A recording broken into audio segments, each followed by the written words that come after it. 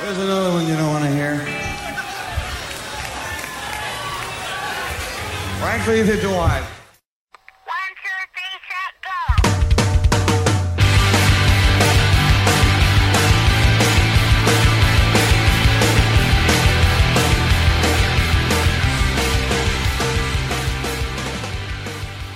Hello and welcome to episode 34 of the Power Chord Hour podcast. Hope you're doing well out there, and thank you so much for checking out yet another episode. As always, I'm your host, Anthony Merchant, here with you, and this is our first episode of September. Thank you very much. I'm doing this in the WFA studios right now in downtown Jamestown, and it's hard to believe that it was just a few weeks ago, I feel like, that if I was in the studio right now, it would still, I could still see daylight. But we have some really nice big windows here in the studio looking down onto downtown Jamestown. And it already looks like night. I mean, I guess it is nighttime now. I hate that. I love the fall, but the one thing that I don't like about it is how it starts just getting dark so early. I feel like it just kind of came out of nowhere. But, it feels like and it looks like fall right now. But it is our first episode of September, and I am coming to you this week solo. We will probably have a guest next week, but all good. We are here to talk music as always, but this time it is just me. And, I was thinking about what I wanted to talk about this week. And, probably some of our most popular episodes of the podcast, and honestly, some of my favorite interviews to do are, kind of album anniversary interviews, kind of talking to bands who maybe aren't even releasing anything new at the moment, but, released a landmark album, X amount of years ago, and this is a landmark anniversary for them. And, sadly this year, with coronavirus, people aren't going out and playing shows, it hasn't always been that way, even though it probably feels like it's been forever. But the last decade, obviously the big thing for anniversaries of albums is going out and playing, the album front to back. It really wasn't a thing, I would say, until Jimmy Eat World. I feel like they always get brought up in this show. But, they're really the first band. Maybe there could have been others before that. I know people have played their albums front to back live before. But that idea of doing an album anniversary show, Jimmy Eat World had to have really kind of opened the floodgates to that back in 2009 with the Clarity 10-year tour. But, this last decade, if you had a record come out in the early 2000s or even the 90s or whatever, it's you would hit that 10-year mark or that 15-year mark, and they just start, album anniversary tour. You're basically, it's funny because once again, Corona's kind of slowed it down.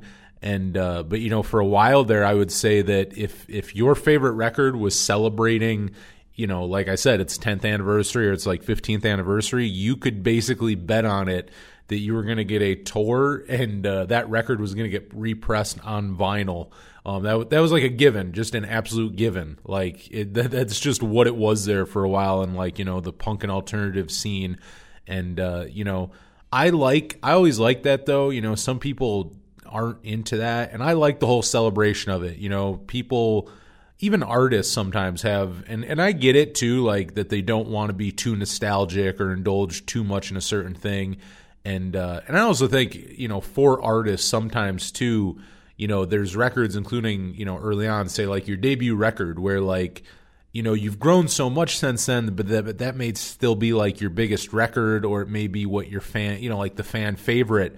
And it's it may be an inner struggle, not even an inner struggle. I don't want to make it sound too dramatic, but kind of this conflict where you as an artist have moved on from that sound or that record, and your audience still very much wants that out of you, and you may not want to, you know what I mean? You don't want to indulge in that so much because it's been a conflict most of your career to get out of the, the overshadowing of that one, that one record that really made you explode. So, there's artists and stuff who I know don't get into the anniversary thing, and there's some fans who don't, who, look at it as a cash grab and whatnot. But I'm always into the anniversary thing, whether it be anniversary shows or the reissues and stuff. And I love doing the interviews here, talking about the records. But, not only do I love doing that, but if you listen to the show, you probably know that, probably my favorite decade of music would be the 90s. A lot of the stuff that I cover on here, a lot of those album anniversaries I was talking about, A lot of that comes from the 90s. Even I mean, bands who I interview on here for new stuff, a lot of them were established then. Like, that was just an era that, speaks to me for whatever reason. I mean, I love music of all eras and whatnot, but I would say most of my favorite bands started in the 90s. And, I also think it may not hurt that my favorite band is The Replacements. And, I mean, basically the alternative genre in the 1990s was all bands just trying to, out Westerberg one another.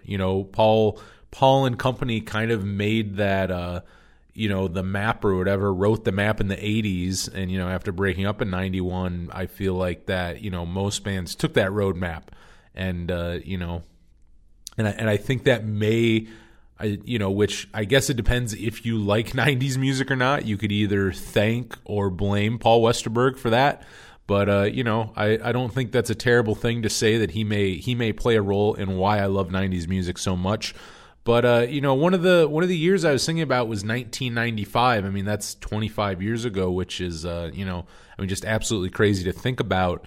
But on top of that, I mean, I was thinking about that, and I think part of it, too, I noticed a lot of records, like my favorite records from a lot of my favorite bands, came out in that year. And, just a really great year for music, enough where, I want to dedicate the podcast to it. And it was funny because I was thinking about it, and I'm like, why that year? Like, I wonder why it's so good, or why it seems like it was so good, and why there were so many good records that came out. And, I just finally got to it. I've been meaning to, I didn't read it, but I listened to the audiobook, and I cannot recommend it enough, actually. But ever since it came out back in 2016, NoFX's The Hepatitis Bathtub and Other Stories, I've meaning to read it, and just recently I read the audiobook, or listened to the audiobook.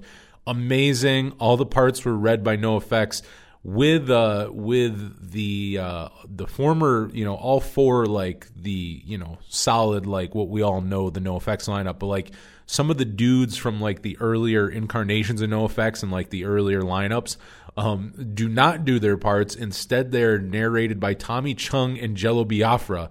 So, if you want to hear the NoFX audiobook narrated by NoFX and Jello Biafra and Tommy Chung, which who wouldn't want to hear that? I highly recommend it. I will say the book is a lot darker than I thought it would be. I mean, it has a lot of funny parts, but tons and tons of dark parts. Kind of like Trouble Boys in that way. The Replacements, which is my favorite music bio of all time. Bob Mayer absolutely killed it. But that's another one where you read it, and I mean, yes, the antics of the Replacements are in there. There's hilarious parts, but I mean, there's also just, like the stuff with Bob and, just a lot of other stuff in there, just extremely sad, and it has some dark parts. And it's the same thing with the Hepatitis Bathtub. But, listening to it, they got to that era of, basically the mid-90s, and it wasn't even specifically 95, but I mean, just kind of talking about the punk explosion and Nirvana and what that really did for NoFX and Fat Records, and I mean, just punk bands in general. And I mean, everyone kind of knows 1994 is the year that punk broke, and I mean, they were talking about that in Fat Mike specifically was talking about it, and just, what that would do for the band and for the record label, as well as Epitaph and the rest of them. And, in 1991, you had Nevermind and, the grunge explosion. Then a couple years later, in 94, you had, Dookie and Smash, and all these huge punk rock records come out and just sell ungodly amounts of copies. And for the first time, punk being a commercial success, like charting, on Billboard and whatnot, and really an amazing thing. So when you start to think about that and reading the book and thinking about, how that would inspire people, because, like the other thing too, what they said, and I think it was Smelly who said it in there, was like, Dookie was a good example of that, where he's like, after a while when it started selling really well, it was easy to write Green Day off, and, they weren't the cool band and they were the sellout band and stuff. But he's like, make no mistake, before that happened, like, we were all listening to that and thinking of how amazing it was and how good it was.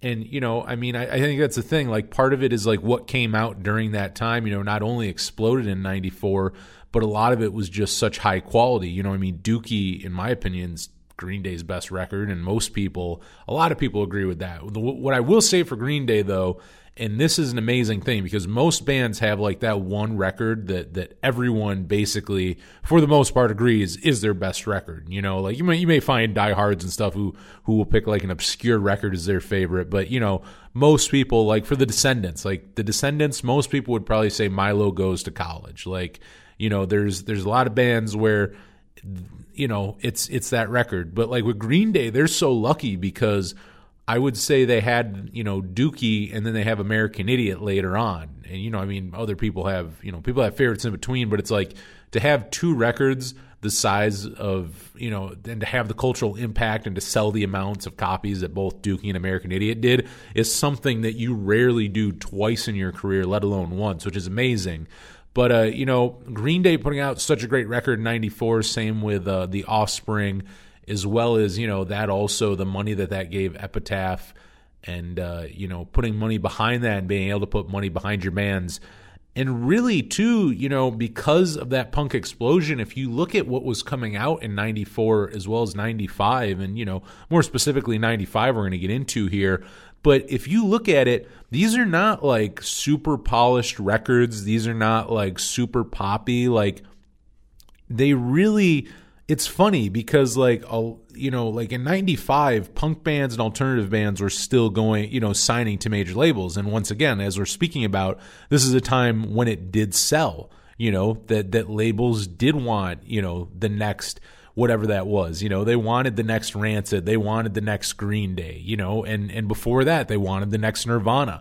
And it kind of, you know, I think from that, because that's the other thing. I don't think punk would have hit in 94 the way it did had grunge not hit a few years prior. Like, had Nevermind not been released and gotten as big as it was, you know, I mean, for one, the grunge movement and the whole grunge scene would have never blown up probably.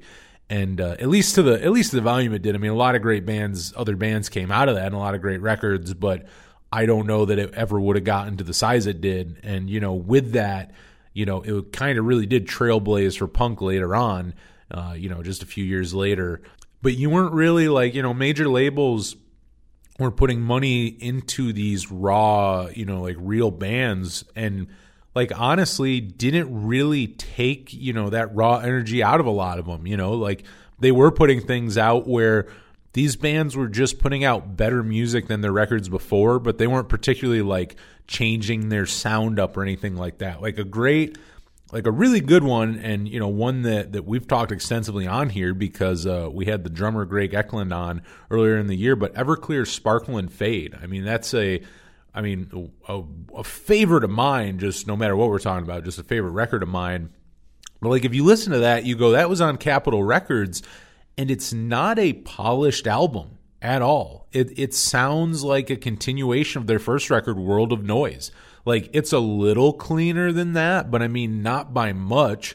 And like, really, it just sounds like a stronger set of songs. Like, it doesn't sound like a different band. It just sounds like a band that went and wrote an even better record, you know, that happened to have some, you know, huge hits on it.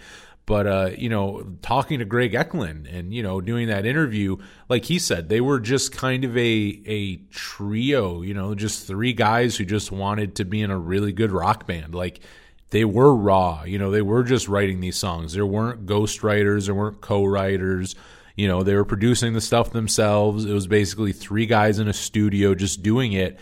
And, you know, I also asked, like, you know, with like what kind of things, you know, the major labels did, because it is a thing back then, you know, or still even, you know, where kind of the stereotype is like, you know, you get grabbed by the major labels and they're going to polish your sound and they're going to take all the stuff that made you good out. And listen, that does happen. Like, you know, it'd be crazy to deny that doesn't happen. But, you know, I think one of the things that major labels really got right was, I think there was a time there in 1995 where they weren't doing that. You know, they weren't doing that yet with these bands. They were letting them sound like that, because same with Nevermind. Nevermind, you know, sonically doesn't sound bad. Like, it doesn't sound rough in the sense that it, you know, like it sounds like a shitty, you know, like demo cassette that someone recorded in their garage. Like, it's obviously, because if you listen to something like that, it's going to sound like it was recorded in there. Whereas Nevermind doesn't sound like that. It sounds like it was recorded in a good studio, but it's still very loud, raw guitars and raw drums and bass. And, there's not a lot of overdubs in there. There's not a bunch of crazy things.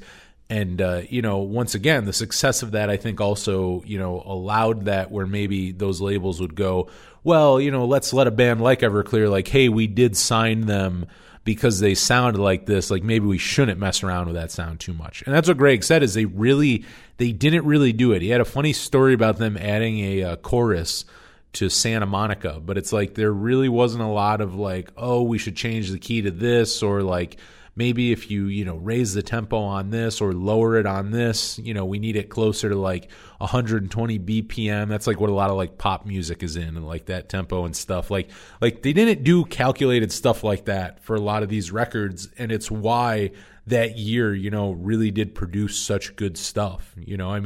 Had they went in on a Sparkle and Fade and kind of treated it like, some of those later Everclear records where, they are kind of more polished and there are more layers, and it is more of a, kind of like studio project where it's like, those songs may have started on an acoustic guitar, maybe just three guys jamming, but it's like there was a lot of things added when going into studio.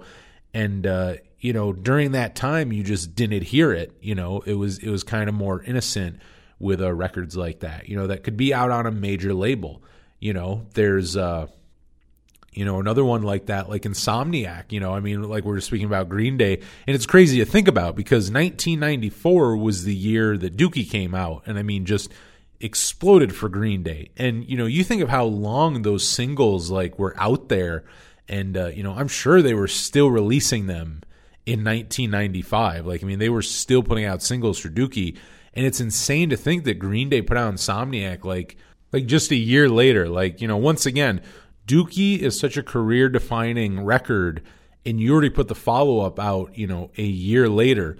Which the other funny thing about that, if I'm not making the whole episode about Green Day, but if you look at American Idiot, the follow-up for that for 21st Century Breakdown, that was like, there was some time in between there. I think it was like 4 or 5 years in between records for that one. So it's so funny how, Green Day, the first time they had a huge, massive record, they followed it up right away. And then the second time it happened, they took like half a decade, for the follow-up.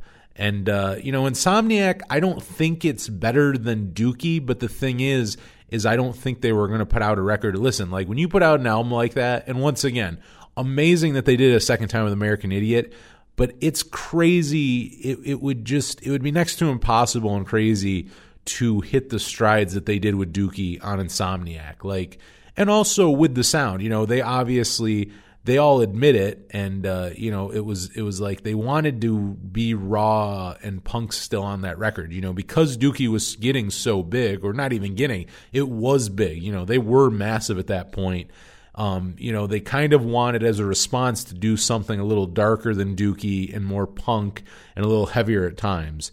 And as far as someone who's just a fan of punk music or whatever, I love it. I think Insomniac is great. From a commercial standpoint, though, I could see why it wouldn't be as big as Dookie. But once again, I don't think anything could be, because even if they went in and tried to rewrite like When I Come Around or Basket Case, I don't think they could. Part of the magic about Dookie is that those songs aren't, polished and have like 6 people who co-wrote it. It's not. They're just simple 3-chord songs that are very catchy, And there's 3-chord songs that are very catchy on Insomniac.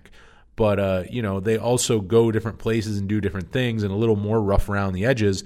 But once again, when you listen to that, how rad is that Green Day was such a massive band, and you listen to Insomniac, and it's like that's a major label band with, millions of dollars behind them. They I'm sure had a huge budget for recording it, and, something you don't see every day, something that would not have happened even when Green Day started in 88. If you look back at the year 1988, punk bands weren't getting on major labels. That wasn't a thing.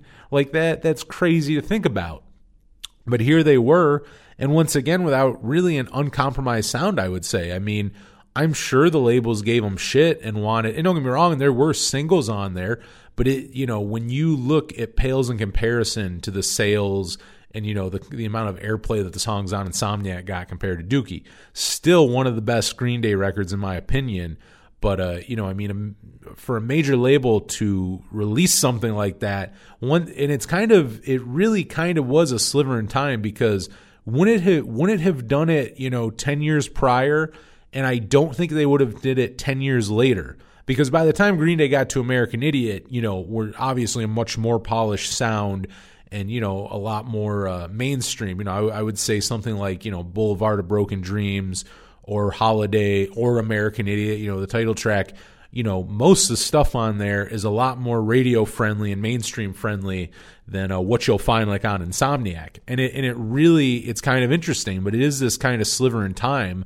Another reason why 1995 was just such a great year, I think, for music, because yes, a lot of the great bands were on major labels at this time. This was a time where you wanted to be on a major label, but I don't feel like labels were messing around with the sound. Were they fucking the bands in other ways? I'm sure there were money, they were still screwing bands over with money and, royalties and things like that.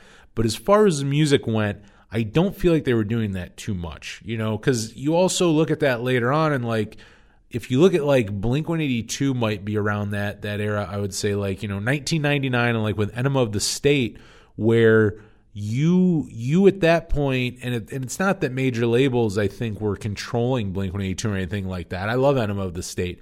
I think a lot of it was their own conscious effort, and also working with Jerry Finn to make a more mainstream friendly sound and record. But with that said, as that was getting popular, that's a different sound than, say, the rawness of Insomniac. And, it kind of shifts from there, where I think major labels were starting to polish bands more and did want them to sound cleaner and more radio friendly. I think there was a time though in the 90s where that kind of stuff worked. I mean, another one, a huge thing like in music, and including the stuff I play on the radio show and just everything this show's about. 120 minutes is such an important program. And I mean, shout out to Matt Pinfield, a hero of mine. But that he started his debut on 120 Minutes was in 1995. So that was 25 years ago. He started being the host of 120 Minutes. And I mean, you look back at those performances, the music videos they played. Even guest hosts they'd have on, his interviews, everyone who he'd have on. So amazing. And to have, at that time, MTV being what it was, truly being able to give exposure to bands and truly mean something. That was a time where if you were on MTV, that would do something for your career. And, look at you, there wasn't room for, say, Archers of Loaf or Hum on, a lot of the other mainstream programs on MTV. But with 120 Minutes, that was the outlet on still such a large platform, and, got that music out to people who otherwise wouldn't hear it. Everyone, MTV's so big, and you get MTV anywhere in the country. And that was still at a time where if now the great equalizer is the internet. If you live in the middle of Iowa, you have access, on the internet to all the same music as someone who lives in, say, Portland. It's the same access. If you have the internet, it's all there for you. Whereas at that time, you had to have a record store that you could go to. And then, if that record store didn't carry the thing you were looking for, you'd have to get special ordered. It was a time where you had to hunt things down more and, things like that. So MTV was a thing where, if you lived in, say, rural Iowa, you may not have the cool record store where you can go in and ask, the guy working behind the counter, hey, what are the cool bands right now? Who are the cool alternative bands? You don't have that, or not a record store you walk in and we're playing Superchunk or something, and that's how you heard them, you didn't have that everywhere. So 120 Minutes, though, because once again, you have MTV in those places where you want to have the cool record store. So 120 Minutes is a place where people could hear these bands, and did expose them to that. So, Matt Pinfield, even to this day, just, a guy who exposes people to music that they otherwise probably wouldn't hear, and does it at a mainstream level too, which I always think is cool. But and one of the things I love too about him is he's probably interviewed him other times, but his first time interviewing Paul Westerberg in what had to be 95 or 96, it had to be his first or second year doing 120 minutes. But his interview with Paul Westerberg, it's nothing groundbreaking. I mean, he doesn't ask any it's not like this like earth-shattering interview where like there's all these revelations or like he gets Paul Westerberg to open up a lot. But what I like about it is that you can tell there's a nervousness there and there's a respect. Like you can tell that he's legitimately a fan and that, he gives a shit and that he's intimidated. He knows who this is. He knows it's Paul Westerberg. He knows the reputation. He knows the lyrical genius that he's dealing with. Like, it's something that I look at that and I go, that guy gives a shit. He gave a shit. He, there's a reason he was the host of 120 Minutes. And, just a huge impact once again on not just the year 1995, I mean, the 90s in general. And, once again, to this day, still doing it, which I think is amazing and, really cool. Big ups to him. But, 120 minutes being something where, I feel like major labels could let those kind of odder bands out there who, have a sound that you wouldn't think is radio friendly, and maybe it's not for, say, top 40, but you had something like 120 minutes where they could get on there and that could move units. It may not be, on the top 40 countdown. It may not be on TRL, which I know TRL is a couple years later, but if it's not on there, it could be on 120 minutes. And, that really gave it something. And really, like, one band who ended up getting, like, radio airplay, getting their music videos on MTV, and another great example of that where it's just, like, looking at what, really was given a chance back in the 90s. And this one not even from a major label. I mean, on Epitaph, which, their second success, they had the Offspring selling, like 11 million copies of Smash. And then in 1995, Rancid comes out and kind of continues that punk explosion of 1994.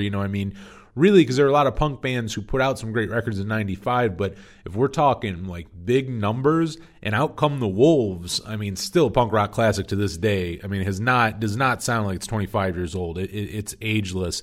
But, that record sold ungodly amounts too, and it's like that's a straight up punk rock record. That's not even like that's not even pop punk. You know what I mean? Like even Green Day on Insomniac is like more pop punk, whereas Rancid, like no, like that for one.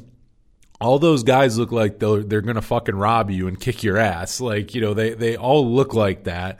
Like Tim and Lars both look like they're like the front men, but it's like they look like they would kick your ass in an alleyway and steal your wallet, and it's like that record is raw. It's there's bass solos all over it. It's if you really look at an Out Come the Wolves, it's also and it's like 19 or 20 tracks.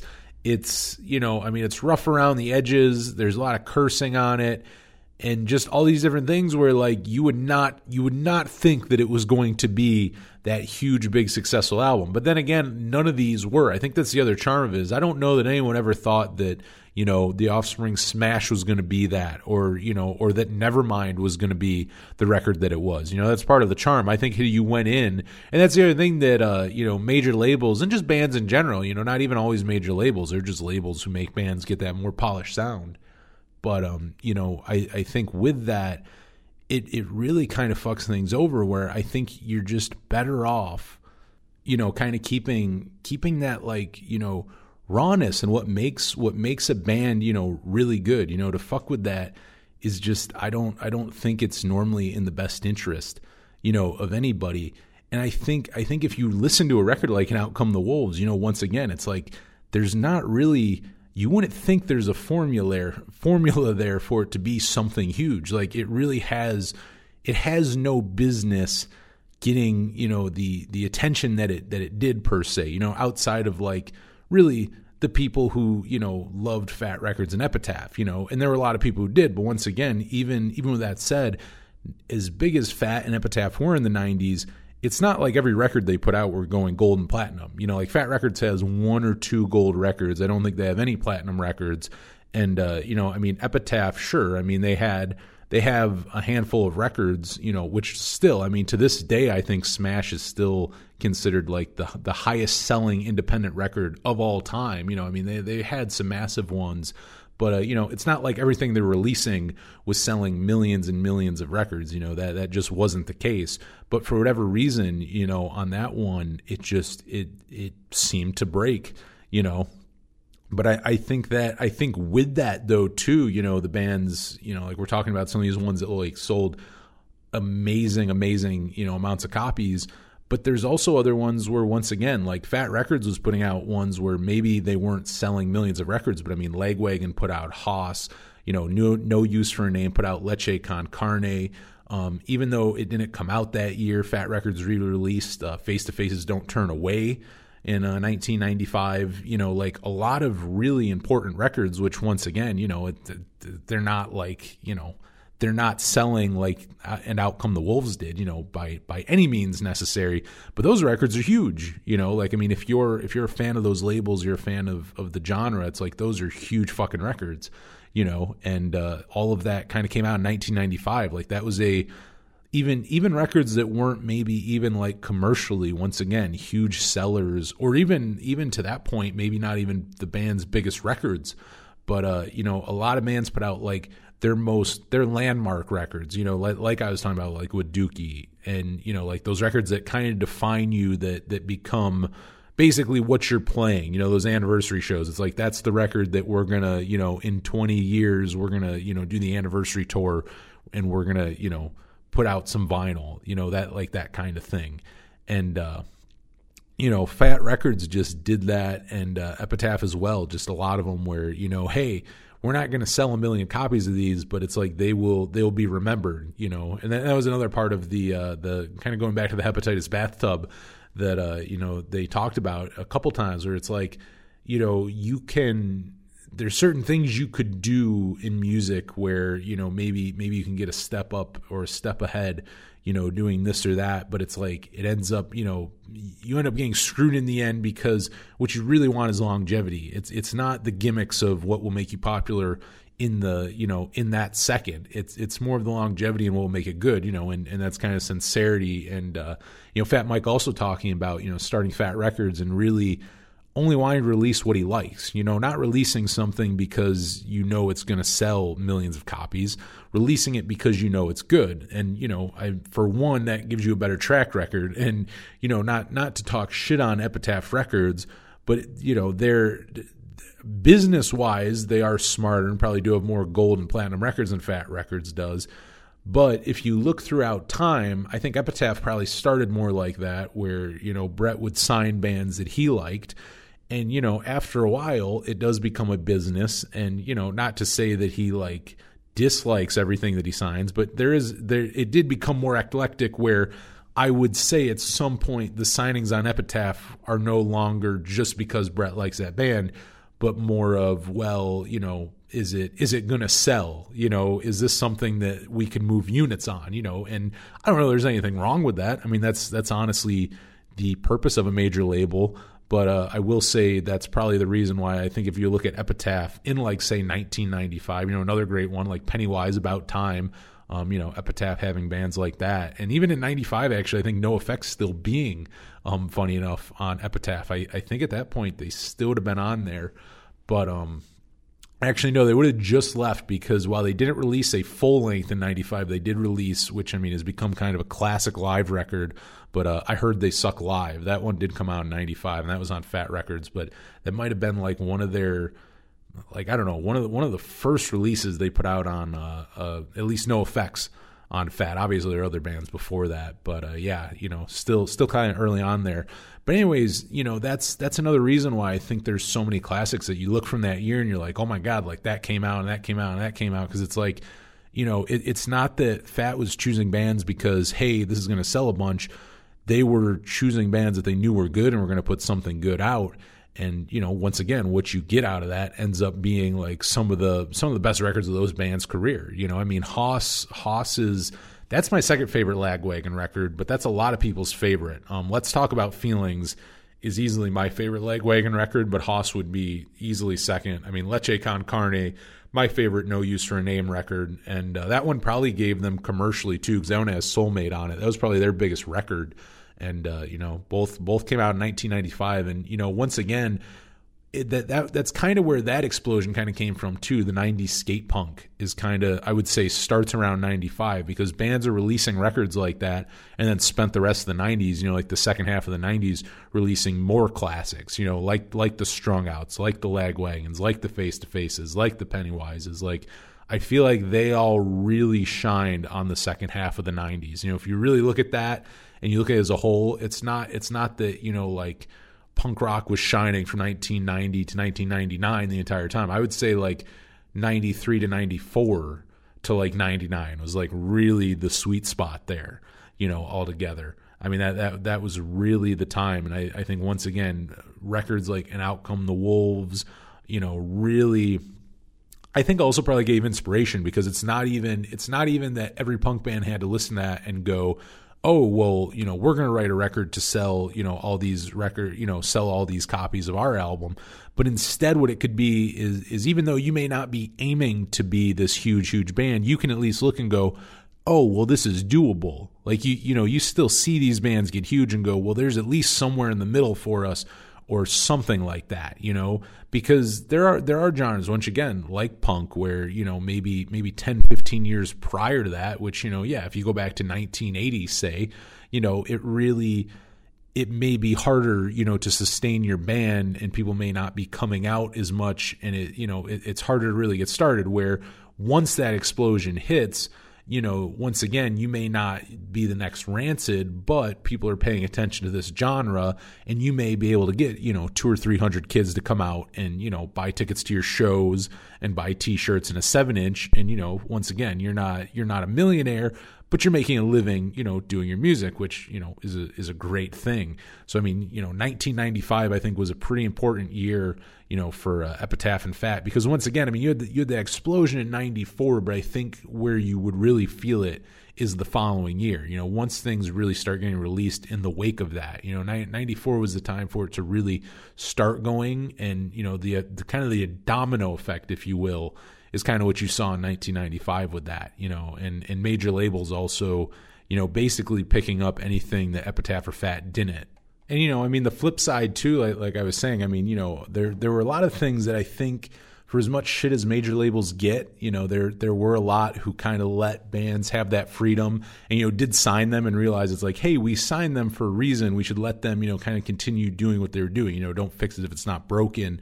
But, I mean, some bands around the major labels, though, I mean, for every band who, once again, like on the smaller ones who were selling, Rancid may sell 3 million, but just because you're on Epitaph, not everyone's selling 3 million. And same with the major labels, not every punk band who, got signed to a major, actually, really at the end of the day, probably more of a majority never really made it. You're kind of throwing them to the wall and see what sticks. And, it's not to say that not a lot of great records didn't come out, but I mean, commercially, like one, kind of going some of my favorite records of all time, Jawbreaker put out Dear You in 1995, and one of my favorite albums of all time from any band. But that's a good example of that. I mean, signing to a major label, and for one, at a time where, you get sellout thrown at you, and people just being pissed off, and then not even giving the record the time of day. And, it's funny to look back now, because at the time, the record, not that Dear You sounds very polished, but it was an expensive record to make. And at the time, there were things on it where you're like, oh, like there is some production, but, like now it would probably cost like nothing to make. Then it was like, I mean, thousands and like hundreds of thousands of dollars, I believe, to make. Like, not a cheap record at all. It was on Geffen. And, like the budget behind it and everything. And like there's a few instances where I still can hear it, like on Accident Prone, like those choruses, like that wall of sound with those guitars, like things like that. I'm like, like that's where you really hear, we're like, oh yeah, that's probably where it went, in the budget. But it's just funny to think about now. But like there was a time where people were pissed at that, like, oh, that sound is polished, which, I mean, really, go listen to that record. It's polished is not a word I would use for Dear You.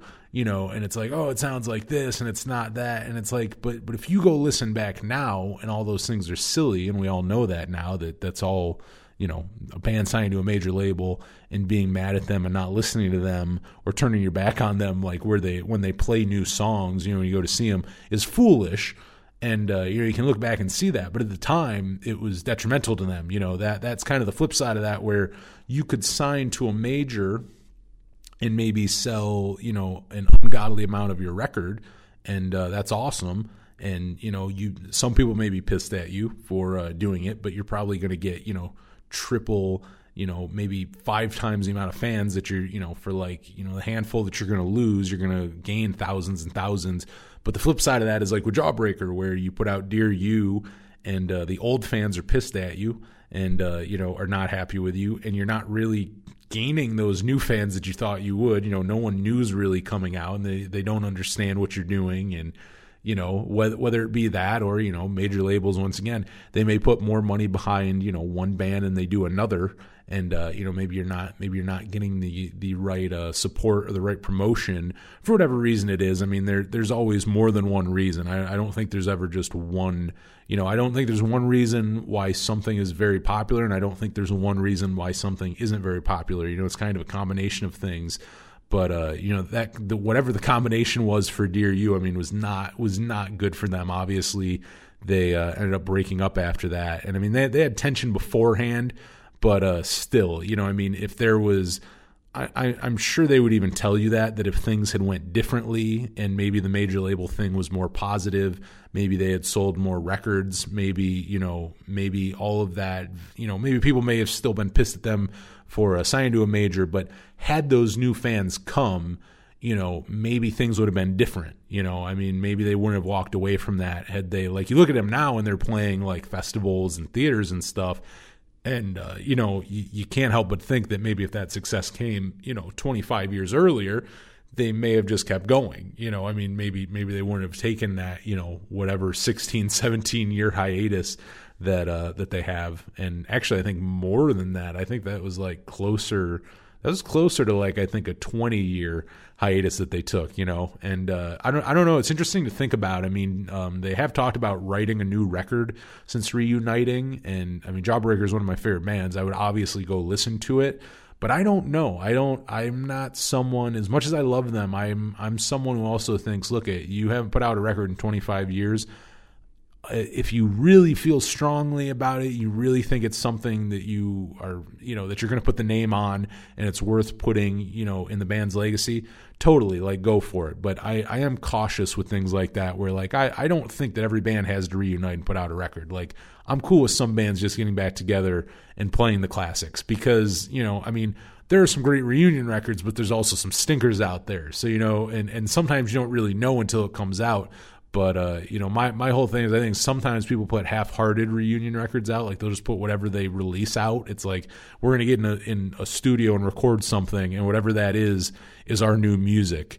And it's like, that's not always a good idea. So, as long as, and they are taking their time on it. So it's like, look, I mean, they take their time on some new Jawbreaker, even though it's been 25 years. I mean, Blake has written, look at Jets to Brazil. He wrote some amazing songs post Jawbreaker. They're all still capable of writing some great music. But yeah, it's just interesting when you think, in that perspective, you're like, well, Dear You was 25 years ago. It's like, what would the follow-up be like? That's quite a bit. There's even, there's a lot of bands who've been putting stuff out, even like this year. I feel like I've interviewed a lot of people who this is our first album in like a decade. And it's like, even decade's a long time, but 25 years is a very long time in between records, so I don't know. I'd be cautiously optimistic about a new Jawbreaker. I mean, they have worked on things, so it's not like maybe one day they will. I mean, they have talked about working on new music and that they have worked on new music. So, maybe someday they'll see the light of day. I don't know. Hopefully it has some of the magic of Dear You, but that one's so unfortunate to me because you look at it now 25 years later and people love that record. It's a fan favorite. Basically, I would say if 24-Hour Revenge Therapy isn't your favorite Jawbreaker record, Dear You probably is, and I'm in that camp.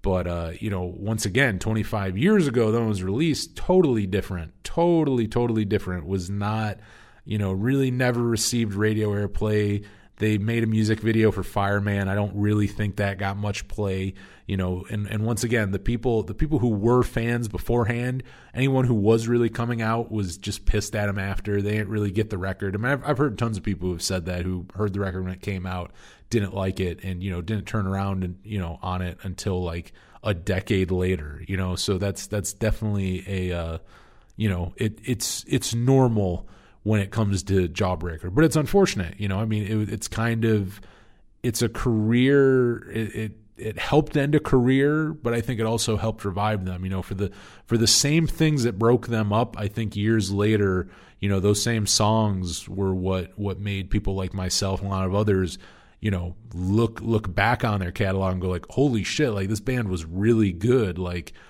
people didn't like this. Like, I still can't believe that. Like, listening to Dear You, like I knew the animosity and what it did to the band prior to hearing it. Like, I knew that record like really hurt their career. And then I listened to it, I'm like how? Like, I just don't get it. I'm like, this is their best stuff. Like, how did this hurt them? Like, it makes zero sense, but it's just one of those things. You look back and and another funny one, looking back, Cheshire Cat, Blink-182, when they were still Blink, that came out in 1995. And earlier this year, talking to Steve Kravac, who engineered that one. But it's like, that's another one where it's funny. Like, when you look when that came out, it's kind of the opposite of that, where it's like, or really not the opposite, because Dear You never really got big, but it's kind of the opposite of like And Out Come the Wolves or something, where that was just huge right away and just fucking massive. And, Cheshire Cat's never, has never been Blink-182's biggest record. But if you go back and you listen to that, part of the charm is that I don't think you would ever think that was a band who was going to be huge. Like, if you go, and I really like that record. I really like Cheshire Cat. But like, literally, there's literally, in Just About Done, Mark is sitting there reciting lines from the movie Airplane. And, they have a song called Benoit Balls. Like, there's just, you look at it and you go like, this isn't really the recipe for like a mainstream band. Like, you would never think that, and really just 4 years later, that's another amazing thing. If you look at Enema of the State in 1999, that's only 4 years removed from Cheshire Cat, like that band who was massive and sold millions of records and, was like in Teen Beat or Tiger Beat and like TRL and all that, like just 4 years prior was like, I mean, really raw. Like, you want to talk about like raw sounding, and that was far from being on a major label either, but I mean, also talk about like not knowing, what the trends in music could be. It's like, that would not be the band that I think you would assume would end up closing, the decade, being one of the biggest punk bands, of the decade easily, and culturally leaving such a big mark, because I mean, Dude Ranch ended up selling a lot, and Cheshire Cat had some minor hits. You had Carousel and M&M's. I mean, neither was very big. I think they got some play maybe on like K-Rock in Southern California. Like, so I mean, regionally they got a little attention with those, but didn't really get the attention for like another 4 years. But even in that, you think about, that's really not that long. Like, the difference is so night and day. Like, you would almost think that those are two different bands. You could almost play those for somebody and go, no, those are two different bands, and they would probably believe it. Like, it's just so different in that way. It's amazing. It's amazing what a like short amount of time can do in that. But like the charm of that record, like you look back 25 years on that, and it's one of those albums where you go, it's not their breakthrough record. It's not even really the fan favorite. A lot of people don't like that record.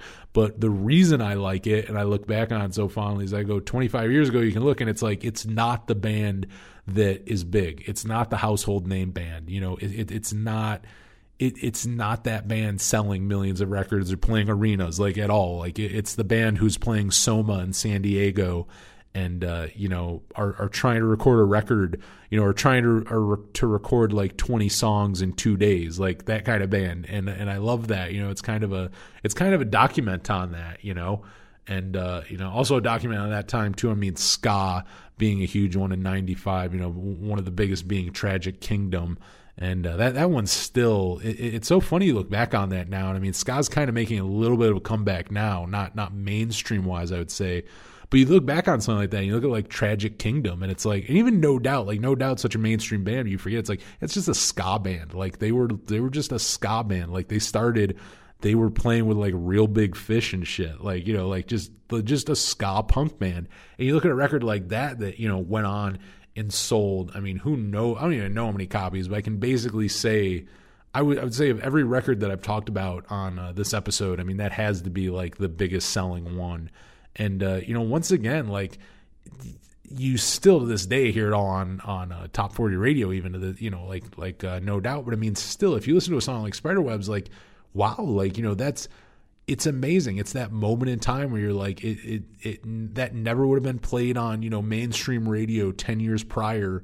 And then 10 years later, it wouldn't be played, you know, on mainstream radio. It's really this sliver in time that, you know, I really think solidifies why the 90s were such a special, you know, kind of era for music. I mean, for myself and for a lot of others, because you look at it and you're like, what was considered popular? Like if you look present day at what is mainstream considered popular, like I feel like a lot of it fits together more and fits a certain mold.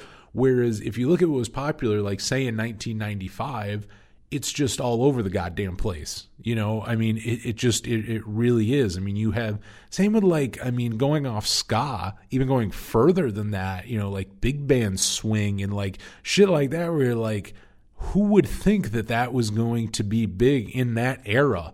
Like, you know what I mean? Like 50, 60 years after the fact, and then it becomes big again.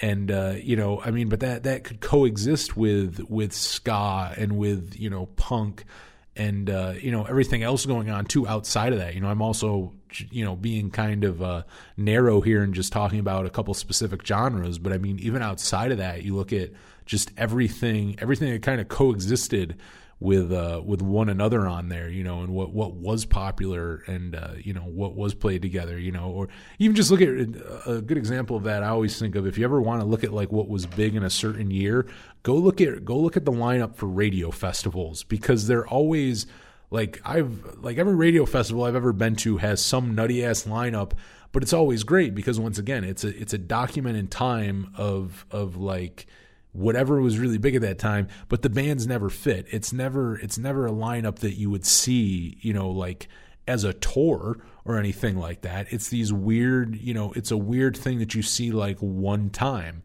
But, you know, if you go look back at like a radio festival and say 1995, it's like you're going to see this crazy, you know, I'm sure Rancid played some of those, and it's like you probably see like fucking like Rancid play with like TLC or something like that. You know, like even if not like that specific example, like, you know, you would find something like that. And, you know, I really do, like, radio festivals are always like, I still think of some like up in Buffalo, I saw the Christmas Bash that like a top 40 station did in Buffalo, like back in like 03 and 04 were like 2 years that I went. And like, if you go look at those lineups, they're so weird. Like they're the oddest thing, but they're what was big at the time. Like you had artists playing with each other who would never, you know, you would never see them in another lineup again. You'll never see it again. You never saw it before. You'll never see it again. But like that like 1 year, just when they kind of put together whatever's popular at that time, it's just always funny.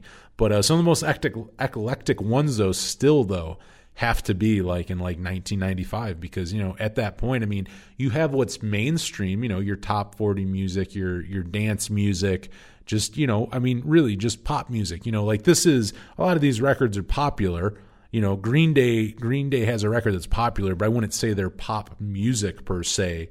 But, you know, the stuff that was made just straight up pop to be a hit coexisted, you know, coincided with, you know, the punk bands and the alternative bands and the ska bands that were getting big, who, you know, weren't made to be hit machines, but just coincidentally or for whatever reason just stuck and were successful.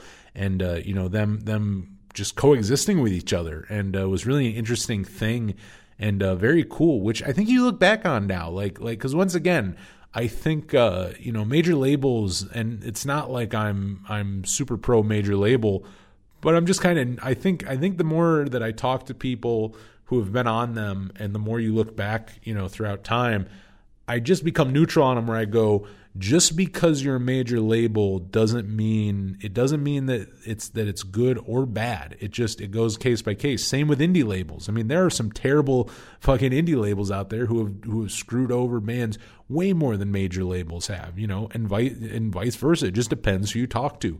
There's bands out there who have been screwed over by labels they're ran out of like a dude's like basement, you know? And then there's people who've been screwed over from labels that are ran in downtown Los Angeles, you know, that have, you know, from a 30-story building. Like it just, you know, it all just goes case by case. But, you know, I think you do look back though, and even though, you know, the major label machine did hurt bands, you know, once again, like, you know, like Jawbreaker, or another great one, Hum, who did release You'd Prefer an Astronaut in 1995, which, you know, that was on a major label. And, you know, Stars was a minor hit, but, you know, not a huge band. And, you know, like once again, didn't really, the label didn't really do for them what it did for, you know, other artists and stuff, you know, that just also happens.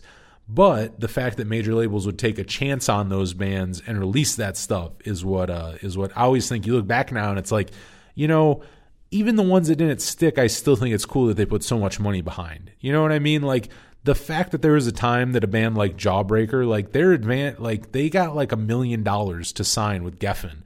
Like think about that though. Think about present day. Like just think about that for a second. They gave Jawbreaker $1 million to be on their label. Like that's insane. Like, you know what I mean? Like that's truly insane if you start to think about it. And that's pretty damn cool, to be honest. Like same with a band like Hum, or, you know, they didn't sign to it, but there's Texas is the reason.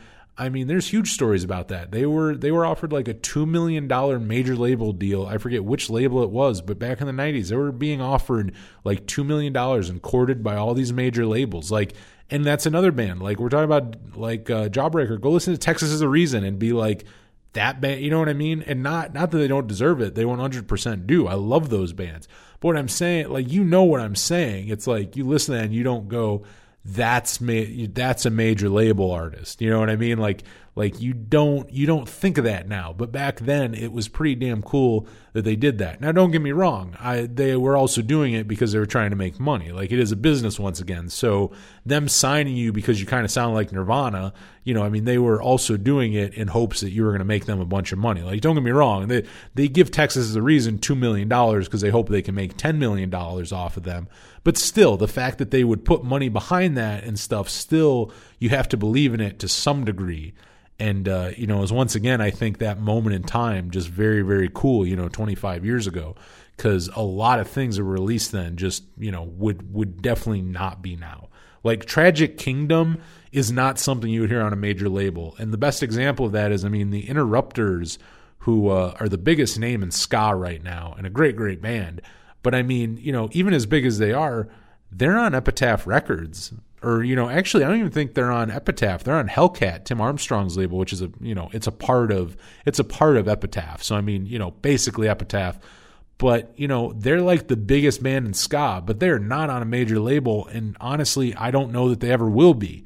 You know, like, and that's the thing. Like that really goes to show you. Same like pop punk bands. It's like the biggest pop punk band now is whatever band it would be, you know, I mean, take out like Green Days and Blink-182s. Like if we're talking more bands who have been, you know, who have say united or not united, but you know, have formed in the last say 15 years. Like let's say from 2005 on, if your band, any band that has existed in pop punk who's you know, who started after 2005, the biggest bands of that of those are not on major labels. They never will be. They were never offered. There was never a time they were gonna.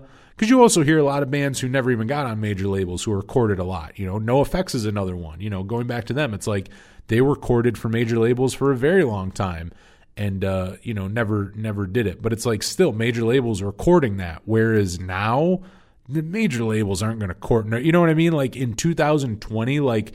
There's not a major label who's trying to sign No Doubt or NoFX, you know, to a deal because they think they're going to make them tons and tons of money. You know, it just wouldn't happen. You know, there's those records. You know, I mean, same with Smashing Pumpkins. You look at Melancholy and the Infinite Sadness. That turned 25 this year.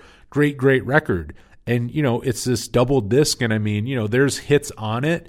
But still, like, those were hits. You know what I mean? Like, that's amazing that was, like, a mainstream thing that, you know, that, like, people could agree on and actually liked.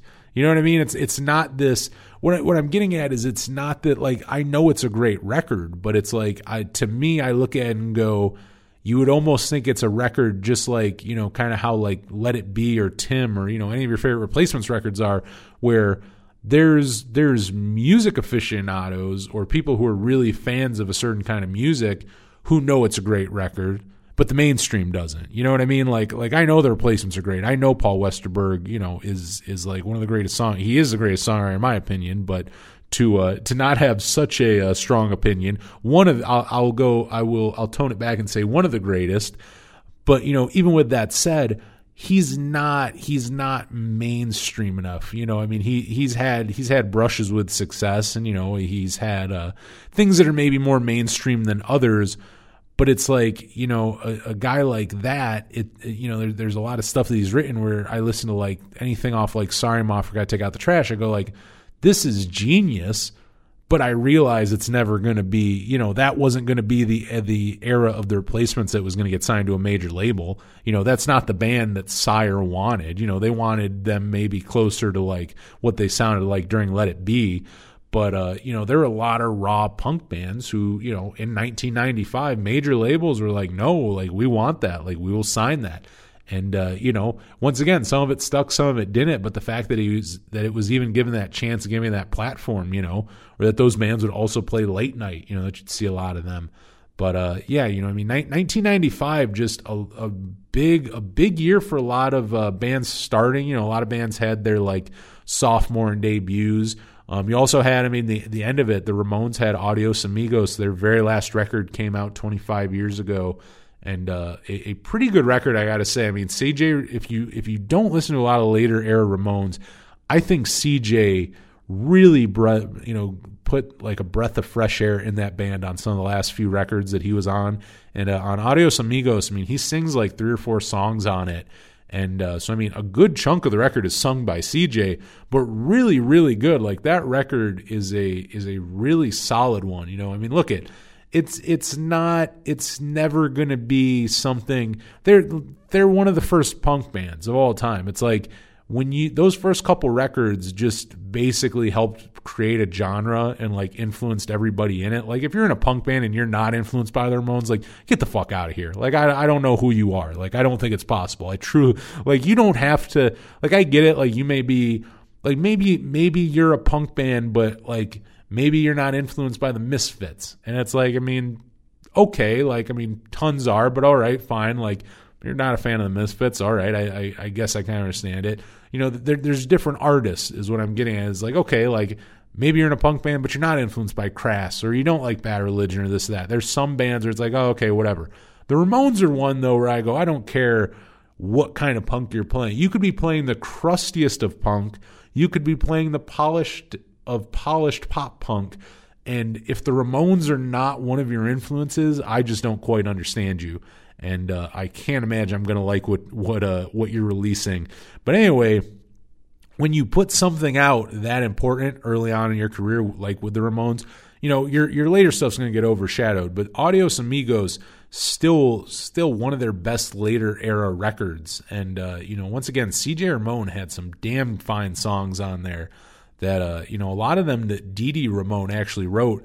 And he did better than Dee Dee did. The Crusher being one of them, one of the best songs on the record, in my opinion.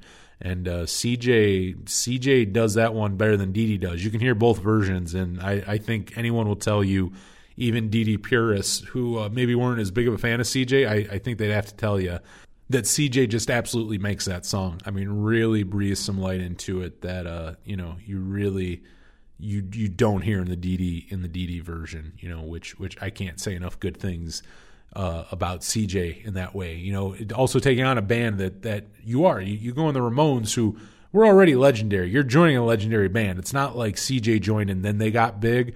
Like, he was joining a band who was already, you know, the legend status, you know, had already at that point been around like 13 years or something. You know, they were the veteran band at that point. And, you know, to come in and take over shoes as big as Dee Dee's too, and to do a job like that, you know, is absolutely amazing, and definitely deserves some credit. He is a great guy, and still my favorite interview I've ever done was having him on the show early on. And yeah, I love that one. Another great one, I mean, Alien Lanes, Guided by Voices. That's another one that's just pure 90s and not on a major label, though they ended up being on a major label like a record or two later.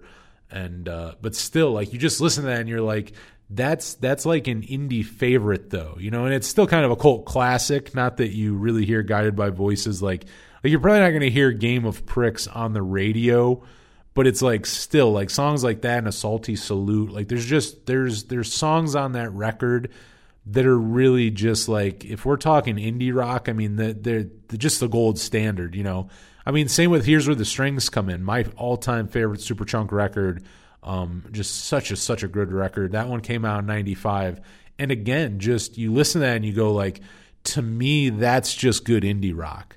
Like, I mean, solid. Like, and people love the Pixies and Pavement and, you know, just different bands like that they would probably reference, like if we're talking like, you know, 90s alt rock or whatever.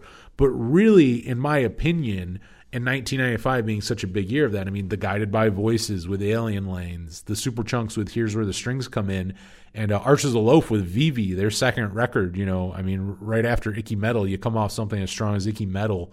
And Vivi's another great one with some classic Arches of Loaf songs on there. But it's like, that to me is more the gold standard of indie rock. Like, if we're really talking about that of the 90s, like, that's where it's at. It's not with the Pixies. It's not with Pavement. You know, it's with Superchunk. It's with Arches of Loaf. It's with Guided by Voices, you know. And those bands get credit, but not to the point that they should. You know, all those bands mentioned should be like headlining, you know, the Coachellas of the world and things like that. You know, those bands should get more of the attention than they do. You know, I think they're appreciated in, like, you know, record store circles and like college rock or, you know, college radio kind of circles and things like that. You know, that's kind of where they maybe get their accolades and their nods. But, you know, mainstream radio and just mainstream in general, you know, like if you're going to be like, yeah, like, you know, that like rock radio, who, you know, plays a lot of that, and even like Smashing Pumpkins, which I love, or No Doubt, you know, some of those other, even though it's not indie rock, but like the alternative of the time, it's like they should throw on songs from Vivi or Alien Lanes, you know, on some of those stations, you know, and I get it. I mean, Alien Lanes a little more rough around the edges at parts, but, you know, at the same time, I mean, it influenced so many artists that, you know, that they would play on the radio, you know, or that you would hear on that rock station. And it's like, why not play the thing that inspired them? You know, I mean, the Strokes being one of that. I mean, look at how massive the Strokes were.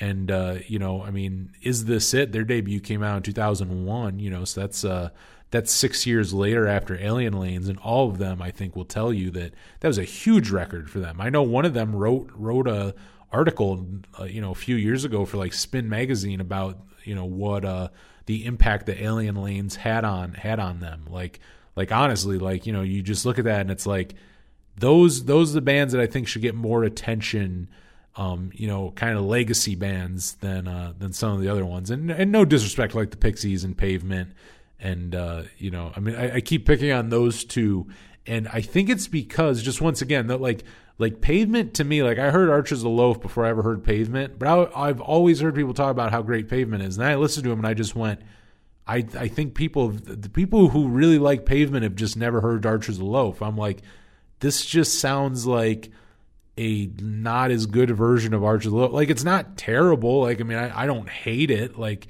I wouldn't be pissed if I heard that on a radio station. I wouldn't change the station.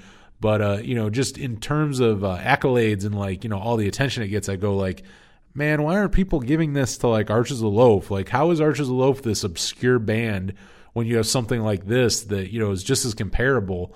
And, you know, but it's the same thing. You just never know it's going to be big. I've always said, like, with Dookie, you know, and Dookie deserves to be the massive record it does.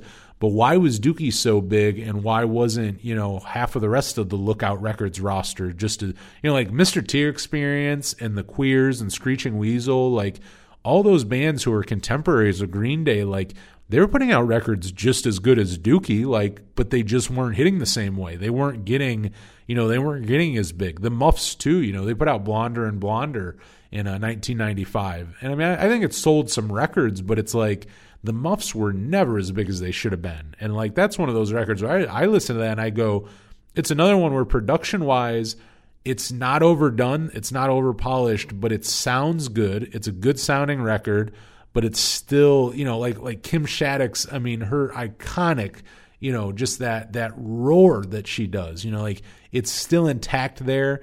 It sounds great. And that one was on a major label too. That was one where they took a chance on something where, really should have been bigger than it was. And I don't get how it wasn't. I don't get why the Muffs weren't as big as, like Green Day. I mean, I think they easily deserve to be, for sure. But, things like that. That's another one. Like the Muffs to think now. It's like, when the Muffs got back together in the 2000s, it's like, major labels weren't knocking on their door or knocking their door down, to like get them to do like the reunion album. But in that time, there was that era where, there was a place for them, there was a place for them on major labels. And, I think it's awesome, but, it was really a time and place. Same with, All put Pummel out. And, as you probably saw on Filmage, if you've ever watched that, and if you haven't, one of the best music documentaries out there, well worth checking out. I haven't seen it actually in a few years. It's probably time. I watch it every couple years. It's probably time for another Filmage viewing. But, if you watch that, like with All, the frustrations of them throughout the 90s, really trying to be a commercially viable band and, being getting on the radio and whatnot and, kind of playing the major label game and it just never happening. But, once again, still cool that could be released on a major label. And, they ended up playing, I believe it was Conan O'Brien that they performed on back in 95.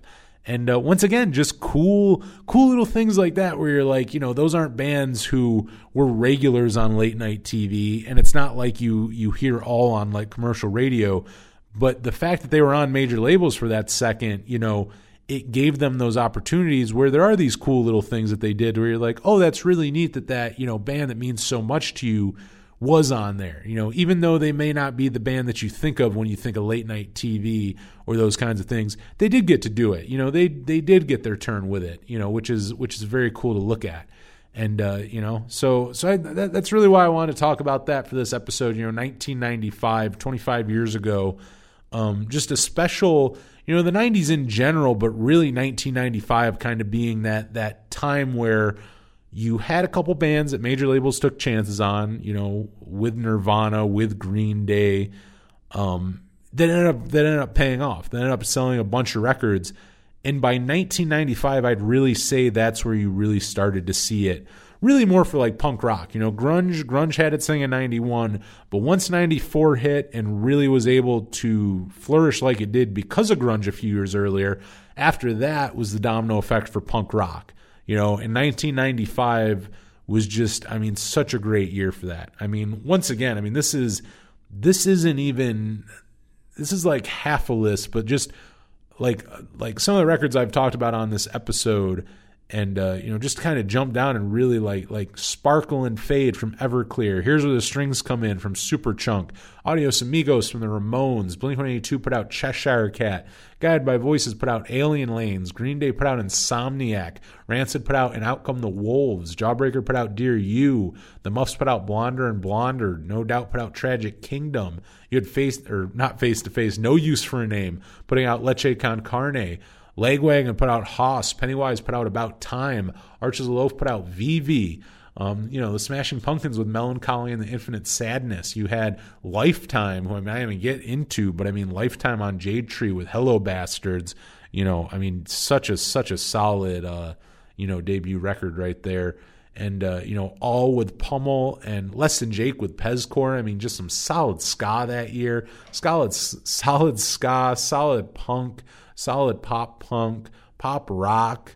Even though I don't think it was being called college rock at that time, there's a lot of good, basically at that point, indie rock. But, I would say bands like Superchunk and Arches of Loaf kind of, carrying the torch of what the REMs and the replacements of the 80s were doing and, doing it in the 90s.